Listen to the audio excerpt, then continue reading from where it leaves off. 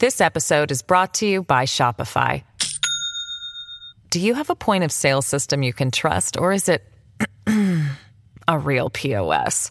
You need Shopify for retail. From accepting payments to managing inventory, Shopify POS has everything you need to sell in person.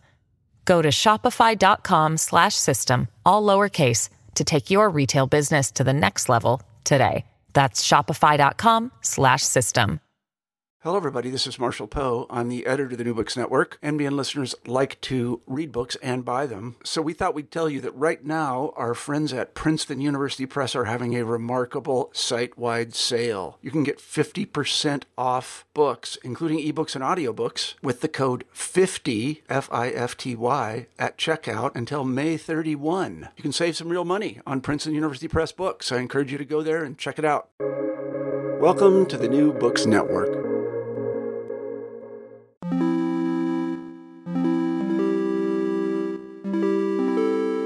Hello and welcome to the New Books Network. I'm Pierre Delancey. According to news media, Europe is in crisis.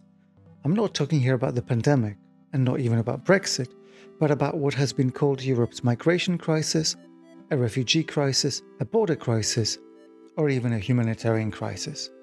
How do the media contribute to our understanding of this crisis, and how do they create the experiences of those affected by forced migration?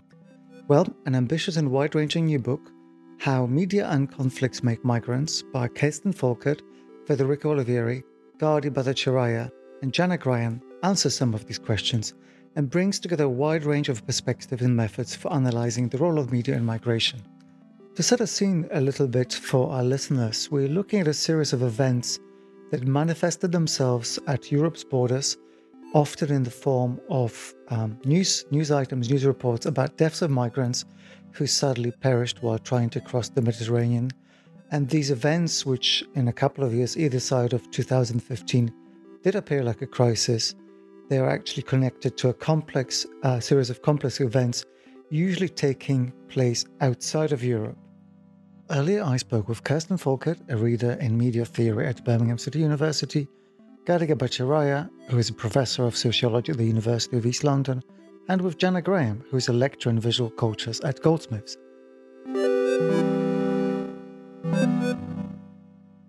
Well, welcome to the show. To begin, I'd like to ask each of you about how you came to the project and how all of this came together. Let's start with you, Kirsten. Well, a lot of my work's been dealing with questions of migration and nationalism and questions of citizenship and belonging. But also, I just wanted to give you a bit of a backdrop of what was going on, because there was a situation where we've had some very strongly anti-immigrant rhetoric from the government, which is making its way into the press. I think from what I recall at the time, there was a headline about migrants as a swarm in our streets. Then, shortly after this, we had the photo of Ellen Kurdi circulating in the media.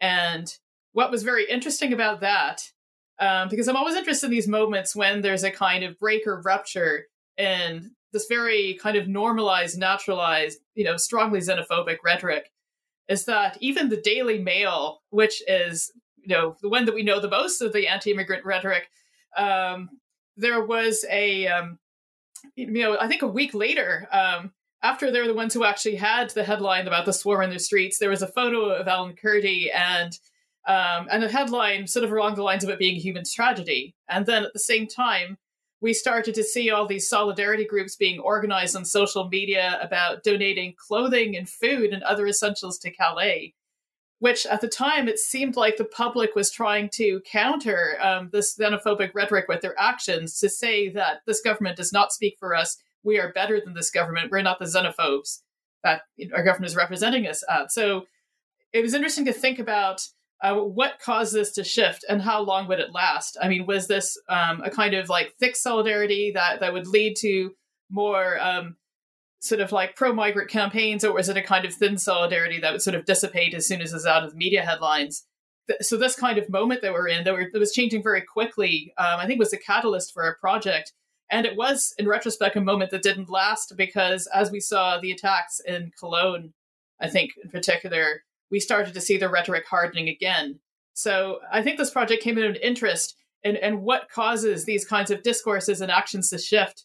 and how quickly these kinds of forces can turn to a kind of normal of, kind of very hard and brutal xenophobia. Well, yes, it does seem like quite an apt description of this bewildering circle of media representation that I remember experiencing living in the UK. And I know that your colleague Federico Oliveri performed similar types of analysis with Italian media, and we'll get to talk about this in a moment. But turning to you, Gargi Bhattacharya, you're a sociologist, and therefore your topic of study is slightly different. You're looking, in fact, at people at a slightly different point in a migratory journey.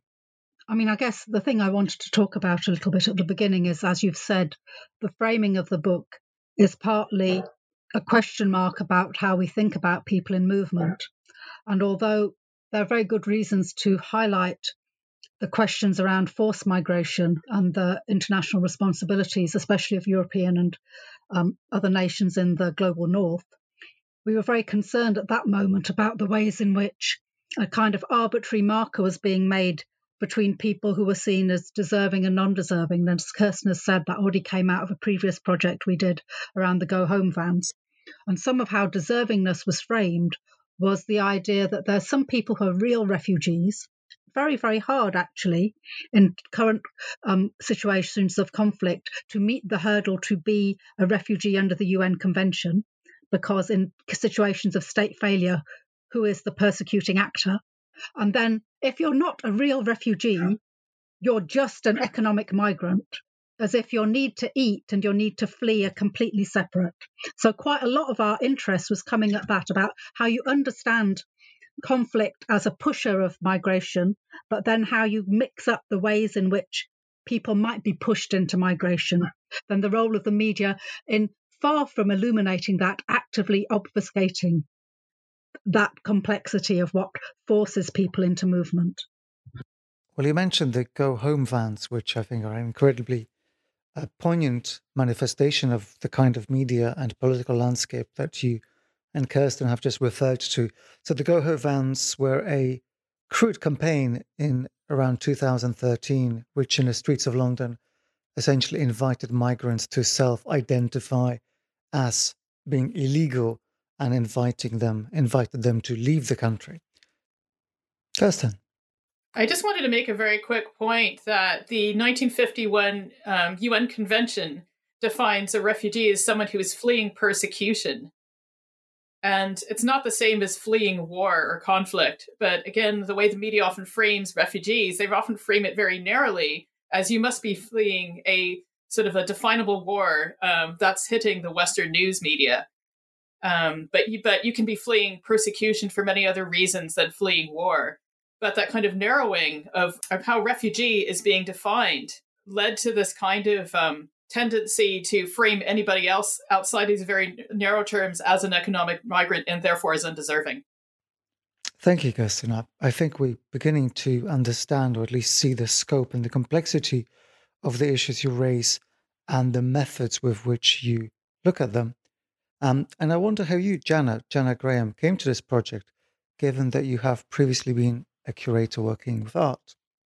Yeah, I mean, I guess my research has been looking at questions of solidarity and support, and how do, arts workers, arts organizations, and artistic practices and curatorial practices, how can they be used as methodologies for producing relations of solidarity between communities in struggle? And researchers and people working in the cultural sector, how do we form alliances around our opposition to some of the tendencies that Gargi and Kirsten are talking about? I suppose I'd spent several years working in the context of different performance and theater groups, Implicated Theater, which was invented at the Serpentine Gallery when I was there, and also working with the group, the Collective Nowhere, on just trying to formulate different ways of producing these kinds of solidarities through through artistic practice. But I guess one of the big questions for me, and I think for the project more generally, and specifically for the groups that we worked with, because my piece of the research, I suppose, was really in collaboration with BARA and with Global Sisters United, who are refugee-led organizations. It was really important to us to think about how these media representations become part of the popular imaginary and become embedded in sort of everyday life and everyday behaviors of the communities that are, hosting, or in some cases not hosting, refugee communities or people who have traveled from other places in the widest sense. And certainly in the research, we discovered what we knew to some extent already, which is the tendencies in the media infiltrate everyday life, and they've really the kinds of stories and the structure of the story that's requested and required from people on the move in the various ways in which they engage both with the media and with the border services and border agencies, that those start to formulate and create certain dynamics of relationship with the broader population, and that those that sort of request extraction of particular kinds of stories, sad stories of victims, etc., really also are part of the problem that is faced by people when they come here. It's part of the hostile environment. So we were really interested in how do we work against that. How do we understand that and analyze that? But how do we also work against that as a group of researchers working in solidarity with migrant-led organizations or refugee-led organizations? Well, that solidarity certainly felt throughout the book. I just want to add briefly that while Federico Oliveri couldn't join us today, his contribution in the book is certainly visible, and he brings an Italian perspective and research on Italian media to the project. And that's kind of remarkable because it gives your research even more significant geographical scope, let alone thematic scope. And to get into some of the issues of the book now, you begin with a consideration of Western media coverage of conflict and war, and you use these to discuss ideas of white innocence and colonial amnesia, which you describe as framing all representations of foreign conflict. Kirsten. Okay, so in terms of the first chapter, it's about trying to understand how global conflicts are understood by media audiences, and particularly those happening outside the West. I think in what we're arguing is that there's a sense of amnesia, of not knowing about what's taking place outside the West in terms of the actual conflicts, but also their wider history and their implication within legacies of colonialism.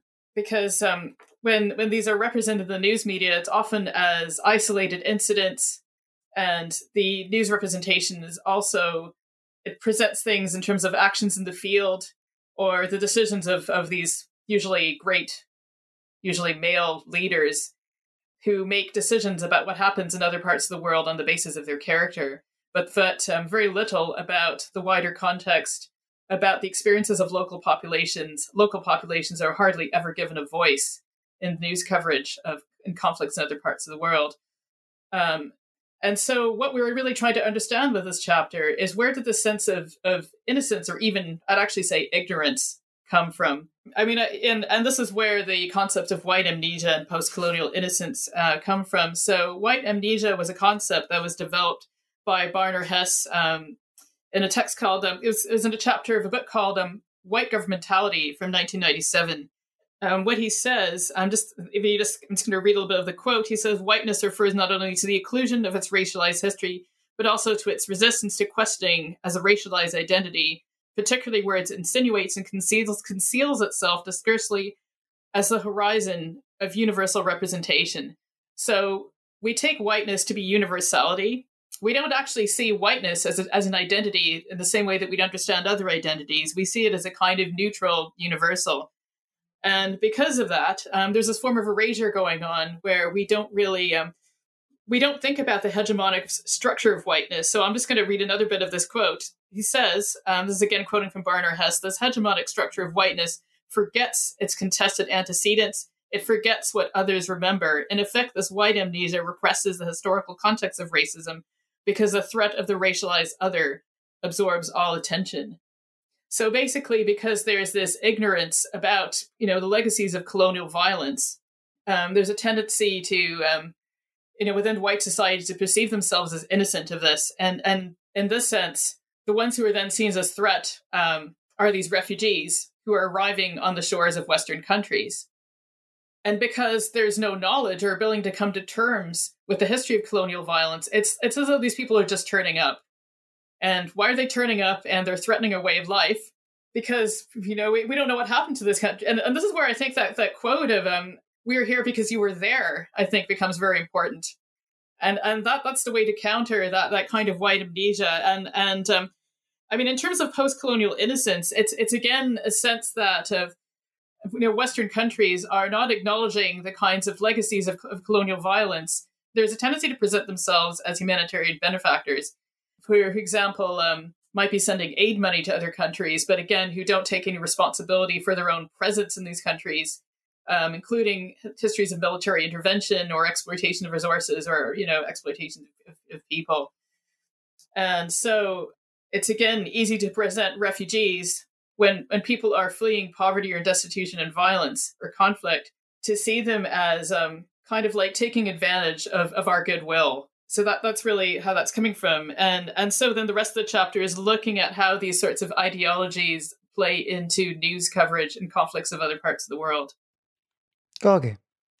Following on from what Kirsten had said earlier, and I think Kirsten said it, but just to say it once more, that a large part of what we found by analysing media coverage of both global conflict and issues around migration is that if you read British and Italian media, migration is described as a horror and tragedy that is disrupting European lives, and that the victims of this thing called the migration crisis are those who live in the places where migrants are arriving, and that there's no historical context to that. There is some vague view that these poor people are fleeing war, but no sense of how war happens, what conflict might mean, what the longer history is. And that's part of white innocence, a kind of recognition that there is something in crisis, but the only thing in crisis is my life is being disrupted. That's what kind of white innocence is about, and post-colonial amnesia.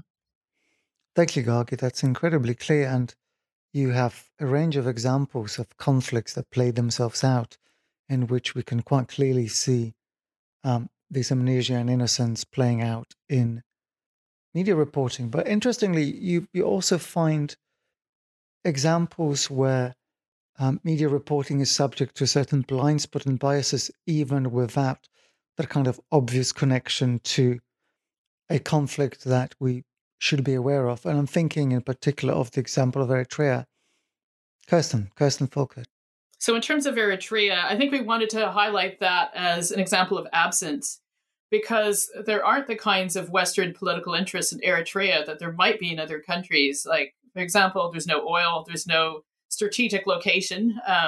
So Eritrea was kind of an absence. And so one of the things we looked at is how the British and Italian news media covered Eritrea. And we thought this was interesting because in both countries, there's an increasingly large Eritrean diaspora. But what we did see is that there was very little coverage, and the very little that was there was kind of quite sensational. Like, it called Eritrea the North Korea of Africa. And as well, what was interesting is that in the Italian press, it was a similar thing. It was very limited. It was sensationalist, and it was either about how horrible and corrupt the regime is, or, oh, what do we do? Because there are all these Eritreans coming to our shores now. And then in the Italian context, there was also, from Federico's research, there seemed to be also a degree of nostalgia around Eritrea as apparently the first Italian colony. But this wasn't really with any acknowledgement of the current political context or the situation that people were fleeing, which is an extremely repressive regime. But because it's not a war in the way that we might understand the war in Iraq or Afghanistan, it doesn't make the media headlines. I mean, one of the concepts that we work with a little bit is the concept of new wars. which is the idea that wars are now increasingly happening between non-state actors and outside of territories that we conventionally think of as war zones. But new wars, pose all kinds of interesting questions for media coverage, because if a particular conflict or particular event doesn't really fit how we might conventionally understand a war, then it's very easy for it to be out of sight, out of mind, particularly if there are no geopolitical interests. And so when there's news coverage, for example, of Eritreans trying to seek protection in the UK and Italy, it's again more easy to define it as, oh, there are all these people turning up on our shores, taking our jobs or disabusing our goodwill. So what do we do? So we're in a situation where migration at the same time solicits a humanitarian response and is also being constructed and perceived as a threat. I think the next thing that you do in the book that's quite interesting for me was the reception of this kind of media coverage in the countries that are the origins of migration. And it strikes me that the specter of the empire is indeed alive and well. It would be great to talk about this for a little bit. Kirsten. Going back to the quote about wiping amnesia, the phrase that's in there, I think, which is very interesting, is about forgetting what the others remember. And I think the refugees that we interviewed, I think it was the case of what the others remember, because the people we interviewed were, I think, well aware of the global context that was missing in a lot of news accounts of conflicts, because this was what they saw on the ground in terms of what was happening in their countries. And they're also aware of the global standard, whereby some people have freedom of movement and others don't. And this has to do with the kind of racialized hierarchies of the immigration system. It's questions like who's got the most powerful passports. There's also a quote from one of our interviewees who talks about Robert Mugabe in Zimbabwe. And she says, how can you stand up and say Mugabe is evil when you're still you're letting him come to your conference, you let him come to anything, but you're barring a poor old grandmother who is running away from being tortured, her family being executed and all that, but you're letting in the people who are responsible for that atrocity. So what does that say about your moral values? So it's a question of who has the most powerful passport, but it's also the question around, I think, these categories that have been developed for kind of like very wealthy individuals, important politicians, and they've got a kind of mobility that ordinary people do not. So I think what they're doing is they're both aware of the kind of colonial legacies and how they translate into present day global inequalities, but also how this is connected to the hierarchies within the immigration system. What they were really doing is they were drawing those kinds of connections, and these are the kinds of connections that were often missed by mainstream news media. This episode is brought to you by Shopify. Do you have a point of sale system you can trust, or is it a real POS? You need Shopify for retail. From accepting payments to managing inventory, Shopify POS has everything you need to sell in person. Go to shopify.com/system, all lowercase, to take your retail business to the next level today. That's shopify.com/system. Thank you. Well, I'd like now to turn to a feature of the book that I found very endearing in a sense, and this is a series of interludes between chapters. There are sometimes extracts of interviews, there are sometimes cultural artifacts and sometimes artworks, and these ground the research in a particularly relatable way, which is, I think, beautiful. Jana, could you speak about the function that these kind of interventions and methods play in the project? Yeah, I mean, we often use the term speaking back.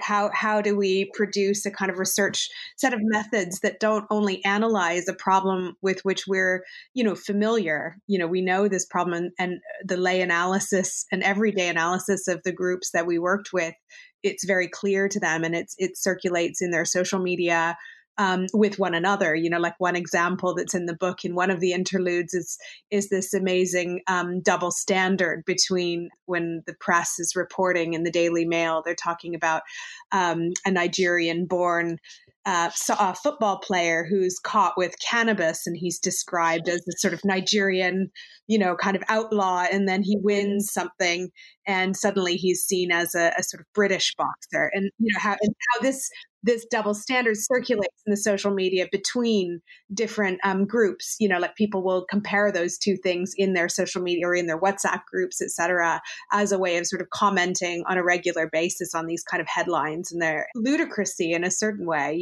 So we really wanted to understand, and partially because we had heard from different migrant groups we had worked with in the past, as well as in this project, about how when refugee or those constructed as migrants and refugees are invited to speak in the press, their invitation comes in very much the same way as the invitation to speak in a at the border agency or in a reporting office, which is to tell the story of your tragedy, of your passage, and your gratitude for your arrival in the United Kingdom, regardless of how abysmally you've been treated.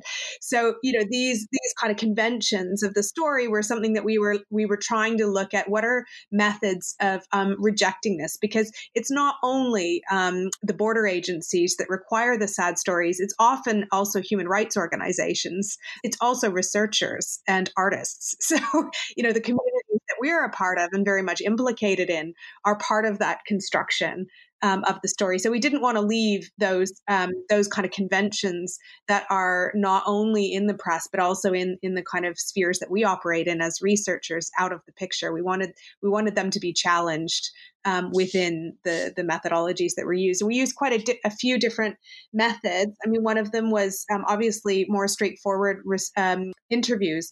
But I think it's important that those interviews were conducted with, for the most part, people who are part of organizations already migrant-led and constructed to work against the effects of the of border regimes. So these are for the most part folks who have an analysis, are self-organized, and really also have an ethos of self-organization, of not being represented by others endlessly. And for one of the groups we worked with, Global Sisters United, they explicitly said that the year that we were working with them, they had already dedicated to sort of disputing and work and speaking back to media narratives. So it was already, part of their practice in some ways that they would do this. So part of it was those amazing interviews that were constructed with Gargi and Kirsten. But I think even before that was a really important conversation with those groups, which was about also their past experiences of giving testimony,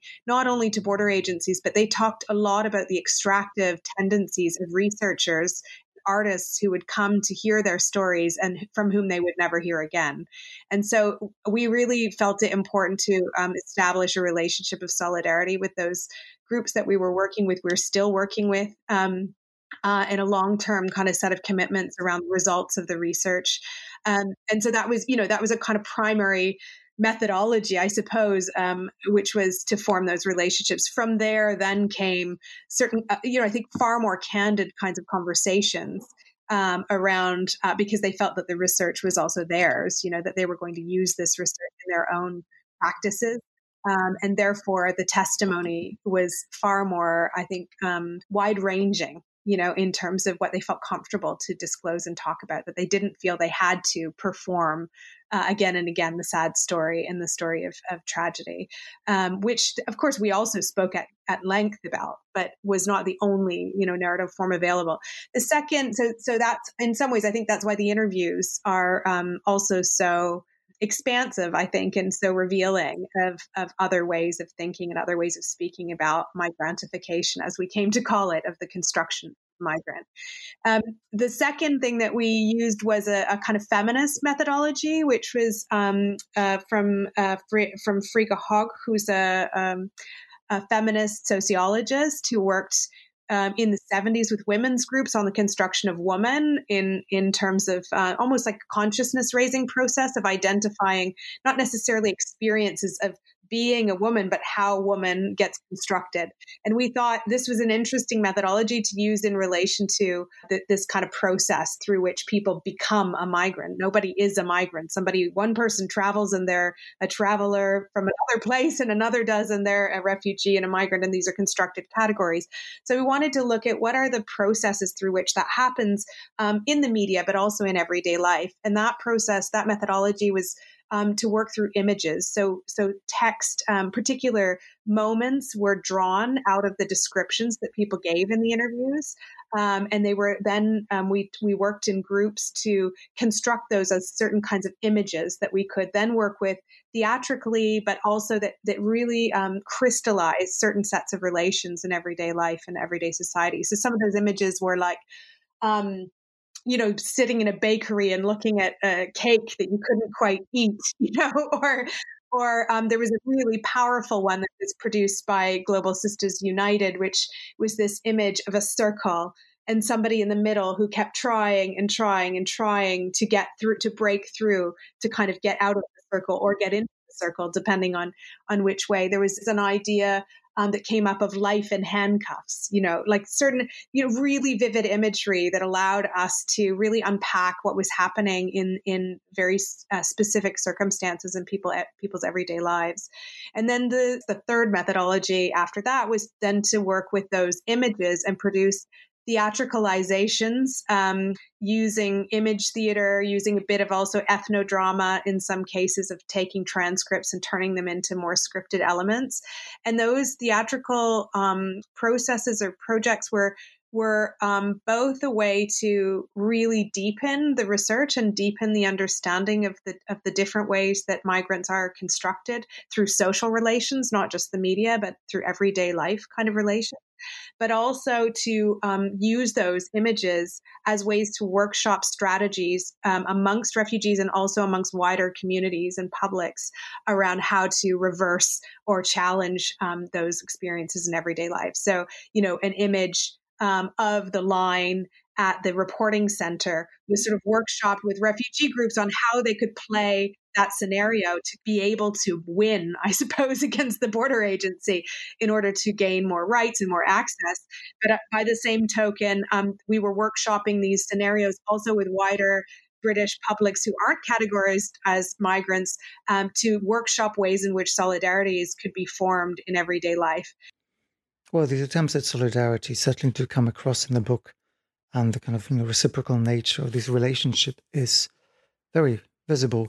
And I'd like to mention that the book contains reproductions of not just documents and transcripts of interviews, but also a whole range of artworks created by the researchers with the communities. But I think in order to move towards the notion of speaking back to media that you address in the latter parts of the book, I wonder if you could speak about a survey about the media literacy that you conducted, because I think it helps a little bit to situate what it is that media can and cannot enable.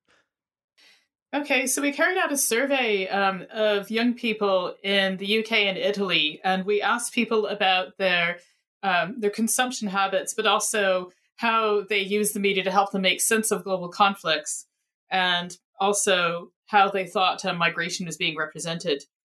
And I think what really came out of this survey was that I think for one, and I think what I've said before about how news media represents global conflicts, they also said the same thing, that they felt that it wasn't really giving them enough of the big picture. And the sense of not really knowing what was going on, not having the big picture, not really being presented with an analysis more than isolated incidents kind of in the theater of war. And some of them also mentioned quite jingoistic rhetoric about supporting our troops and that sort of thing. Because there wasn't a kind of bigger picture, they felt confused. They felt they didn't really know what was going on. And this made them feel disempowered. This made them feel helpless and confused. And so, I mean, there is a debate about whether media witnessing kind of leads people into this very passive state. But what was important about the survey, there was also a lot of critical awareness, because the people we surveyed knew that the media was biased. And there are repeated references to bias in the survey, but they also would find strategies for countering it. Like some of them talked about reading news from multiple sources, from multiple political perspectives, to be able to inform their viewpoint. And some of them, I think, particularly when they came from kind of diaspora backgrounds, they specifically mentioned this in the survey, they talked about reading news sources in other parts of the world to counter the kind of narrow Western perspectives that we talked about earlier. but also I think consistent with what we know about changing patterns of news consumption. And I think one of the reasons why we interviewed young people is this is the demographic that is known to be changing their habits. So social media was a really important way of how people got their news, even though actually people still in the UK had a lot of faith in the BBC. Well, one of my takeaways from this study was that no amount of sophisticated training and double checking would actually lead to a media diet that was in any sense unbiased. But since you bring up social media, maybe let's move on to the next chapter, chapter 3, in which you discuss the role of social media as part of the migration experience itself and in bringing migrant communities together and in organizing solidarity for migrant groups, as also as we discover in spreading anti-migrant sentiments. Well, I think the thing to remember with social media, like the internet in general, so for example, there's a book by Whitney Phillips and Ryan Milner, and they talk about the term the ambivalence of the internet. So the internet is not one thing, social media is not one thing. So I think the fact is now we are living in a chaotic media landscape, and which there's a lot of distress at the moment, particularly, I think, as we've seen with the survey in the media coverage, I think, of migration, but also in the way that migration is managed. And the distrust in the way migration is managed is both the case for both the migrants themselves and the pro-refugee groups, and also the anti-refugee groups as well. One of the things we did in this project is we asked our respondents, and these were again refugees in the UK and Italy, about how they use social media. And one of the things they talked about was that they actually use social media a lot, kind of as part of their migration journey. So, for example, there's one story we got from somebody in Italy who talked about actually using Facebook to try to get on a boat across the Mediterranean, and they actually identified the people who had the most likes on Facebook as being the most trustworthy. Well, that's extraordinary. Another person talked about, I think, using WhatsApp. They had a WhatsApp group going on the boat, and they realized that they were being taken in the wrong direction and that the people were untrustworthy, but they used that kind of method to communicate. But as well, because the immigration system in both the UK and Italy is very difficult to navigate, it's very bureaucratic, and there's a sense, I think, of people being set up to fail in many cases. Also, people don't, in many cases, have access to free, confidential, legal advice. So people would set up these groups on WhatsApp, or they talk about things on their social media platforms, and they would get advice from each other about things like how to write their application, how to navigate the immigration interview. And they were relying on each other because they could not rely on the state. And some of them had fallen between the cracks of some of the charities. So social media was being used for that purpose as well, but they also as well would use it to find out about what was going on in other countries. I mean, they were a bit wary. I think given all the controversies around Facebook and privacy, they're wary about how much they could actually post in it and stay safe. For example, there's one person who was a Kurdish human rights activist in Turkey who fled to the UK. He said that when he was in Turkey, he used to post stuff against Erdogan, and then, but he said that Erdogan had trolls, and they were worried that given all the controversies around Facebook and data mining, data sharing, and so on, they weren't really sure whether if they posted things, whether it would get back to their families in the country they'd left. But also, I think what was important, and this was also the case for both the refugees and also for the activists who were acting in support with them, these platforms were being used as a form of alternative media. They're both being used as an organizing tool. Like, for example, the groups in the UK, the West Midlands Solidarity with Refugees and Refugees at Home, were using it to organize donations to Calais, but also to organize hosting people in their houses. And a lot of practical coordination around that. But then the examples in Italy, there was Baobab Experience and Presidio Permanente No Borders. So they were using that to coordinate the organization, I think, of both spaces. I mean, these were camps, and Baobab Experience was a kind of unoccupied, I think, social space, which was then raided by the police. So they used social media to both coordinate action, but also to put alternative accounts about the raid, but also about the people staying there, that were different from what was being covered in the news. And they were also using it to highlight companies that were involved in deportations and that sort of thing. So they're using it as an alternative media source. Social media's role here really is ambivalent because it's being used by people to coordinate those actions. But I think when we come to the anti-refugee groups, it's also being used to spread a lot of violent hate and that sort of thing. So when it comes to the anti-refugee groups that we looked at, which we had Refugees Not Welcome in the UK and Stop Invasion in Italy, they used it mostly to share news sources and conspiracy theories, such as, the Great Replacement theory, for example.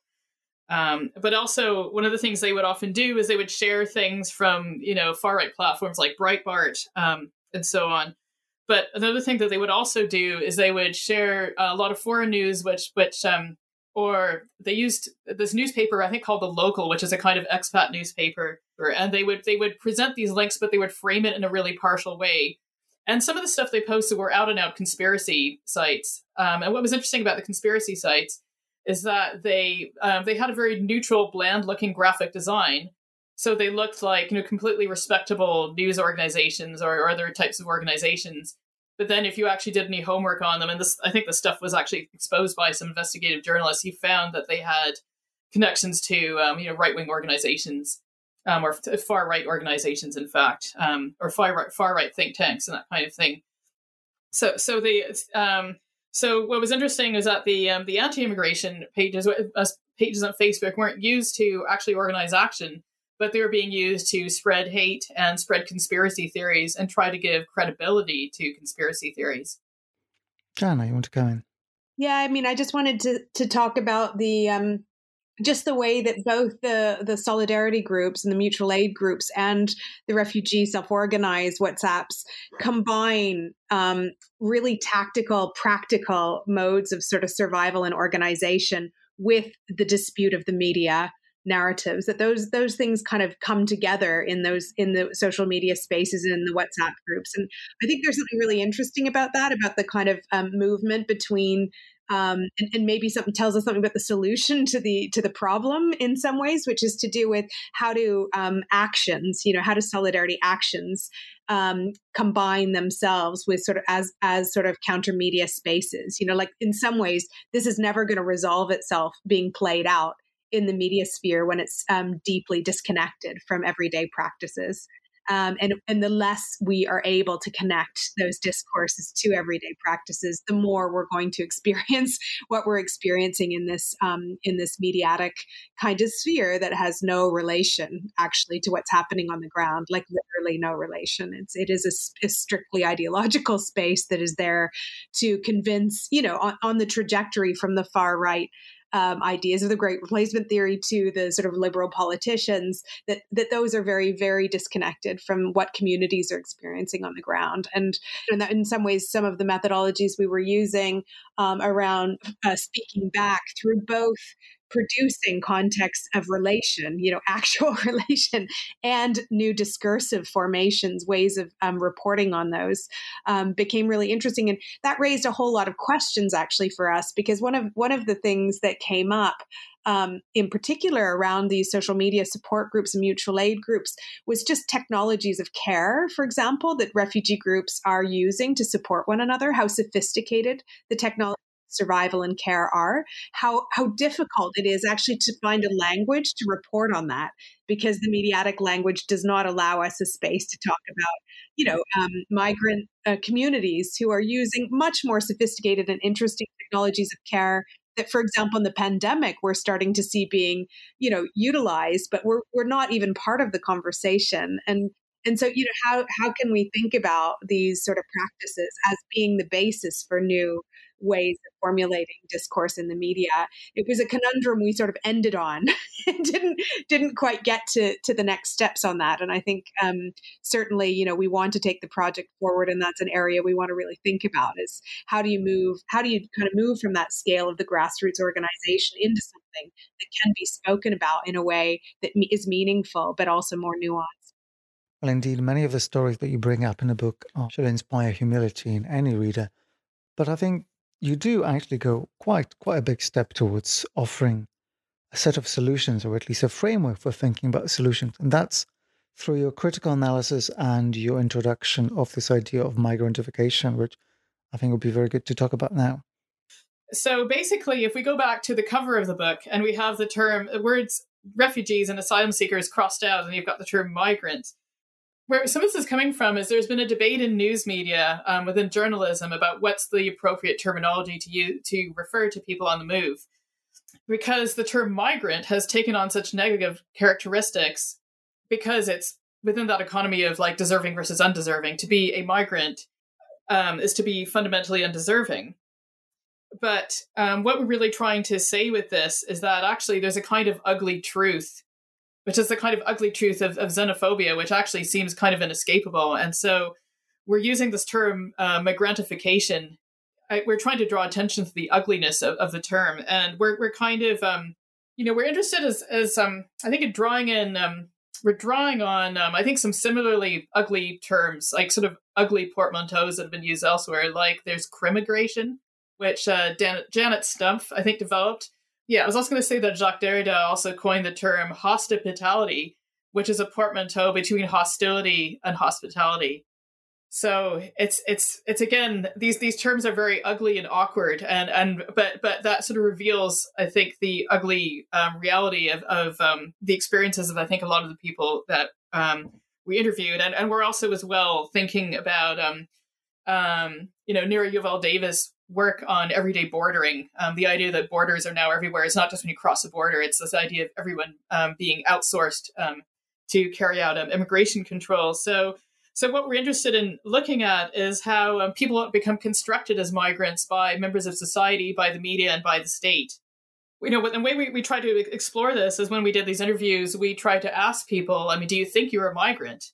And what are some situations in which you feel you've been treated as a migrant? And the kind of stories that we got is some people talked about forms of, classification and kinds of hierarchies. One person, for example, said that first there's tourism, second they're dogs, third Polish people, fourth homeless people, and then here we come. Oof. So there's a kind of, there's a sense of knowing what your place is and a kind of hierarchy, and knowing that you were about at the bottom. But they also talked as well, when it comes to the state, about the restrictions that many of them live under, because, in the UK, they're not allowed to work. They only live, I think at the time of writing, people are living on £37 a week. A lot of them are living in housing, which is managed by these companies like Serco and G4S. And from what we know now, and we've been hearing a lot of news stories now about what it's like to live in that kind of accommodation during the pandemic, and how easy it is to catch COVID-19 in the pandemic, and the kind of disregard of the Home Office for people there. But that says something about what people are having to live with. But also as well, people would have to sign in at this office, I think, on a regular basis. And it was well known that you could sign in one of these offices and you may never come out because you may be deported if they found out your papers weren't in order at that time. And also as well, people talked about members of society. They talked about telling people that they were asylum seekers, and then facing discrimination, but also as well, because of the hostile environment and the outsourcing of immigration controls, people talked about going to the bank, being told they couldn't open a bank account, being told that their kids couldn't go to the school, being told that they couldn't access the NHS and that sort of thing. So that kind of bordering, the everyday bordering and the outsourcing of immigration controls became part of people's everyday experience. But I think as well, a couple of people we interviewed actually had stayed in the UK for a long time, had since, I think, become British citizens.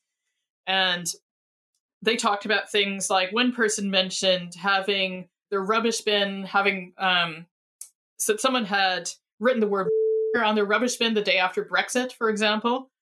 And another person said, I never felt 100% British because of the way people of my color have been represented in the media. And it's interesting here how I think migrantification crosses over with racialization. And so because this individual was Black, they're therefore seen as the kind of the eternal kind of foreigner in the doorstep. Yeah, and I think in terms of the media as well, they talked about, they would say things like, the way that I'm represented in the media makes me feel like a migrant, and so on. So people really saw all those things as constructing them as migrants. And I think, again, in various places it did cross over with racialization. And I think we wanted to work with this concept to look at how people are constructed as migrants, to look at the kind of the inescapable ugliness of it, but also to raise questions about whether this ever goes away, no matter how long you've actually lived in the country. And I think what we've seen with the Windrush scandal, I think even though the Windrush scandal happened after our book and our project, it kind of made a lot of that stuff quite evident, that you can even in fact be a British citizen and you're still treated as deportable. Well, Kirsten, thank you. That's quite a depressing note on which to end the discussion of your fascinating account. But I know that all of you as researchers and writers are also engaged in quite a lot of activism. So I wonder if for the end, I could ask you to speak about some of the next steps and some of the ways you see this project evolving or continuing. Jana. Yes. So in terms of next steps, I think, we can all agree that certainly the issues we've outlined haven't gone away. So there's plenty of more work to be done. And one of the things that we're working on with one of the groups that we have continued to work on since the book was published and beyond is to think about this next step of on the one hand, how do we take the technologies of survival and care that are produced by groups of who have been on the move, who are classified as refugees and asylum seekers, but also have been produced in relation with host communities. How do we start to narrate and reperform these kinds of ideas in ways that are, as we were talking about before, that are a little bit more scalable? How do we do this at the level of, say, schools and spaces of everyday life where people encounter each other? How do we do this in a pedagogical way, I suppose?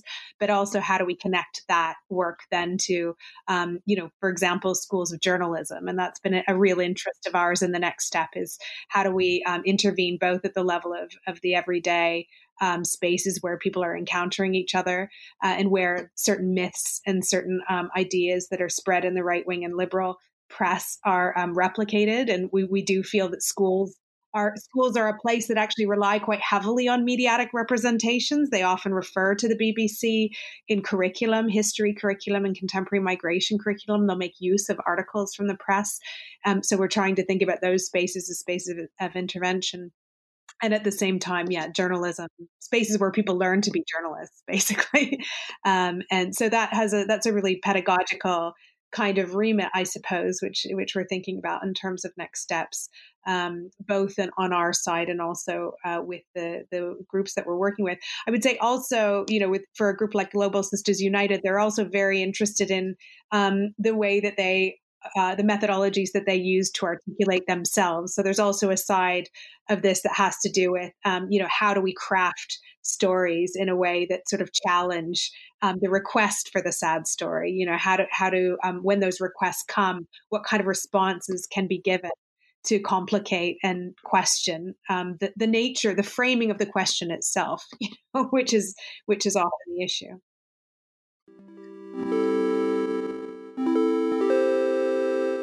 Well, thank you. Thank you to my guest, Gargi Bhattacharya. Thanks so much for having us. It's really great to have this conversation with you this afternoon. Thanks so much. Jana Graham. Thank you so much. And Kirsten Folkert. Yeah, thanks again, Pierre. And thank you for listening. How Media and Conflicts Make Migrants by Kirsten Folkert, Federico Oliveri, Gargi Bhattacharya, and Jana Graham is published by Manchester University Press. I'm Pierre Dalencer. Join us next time.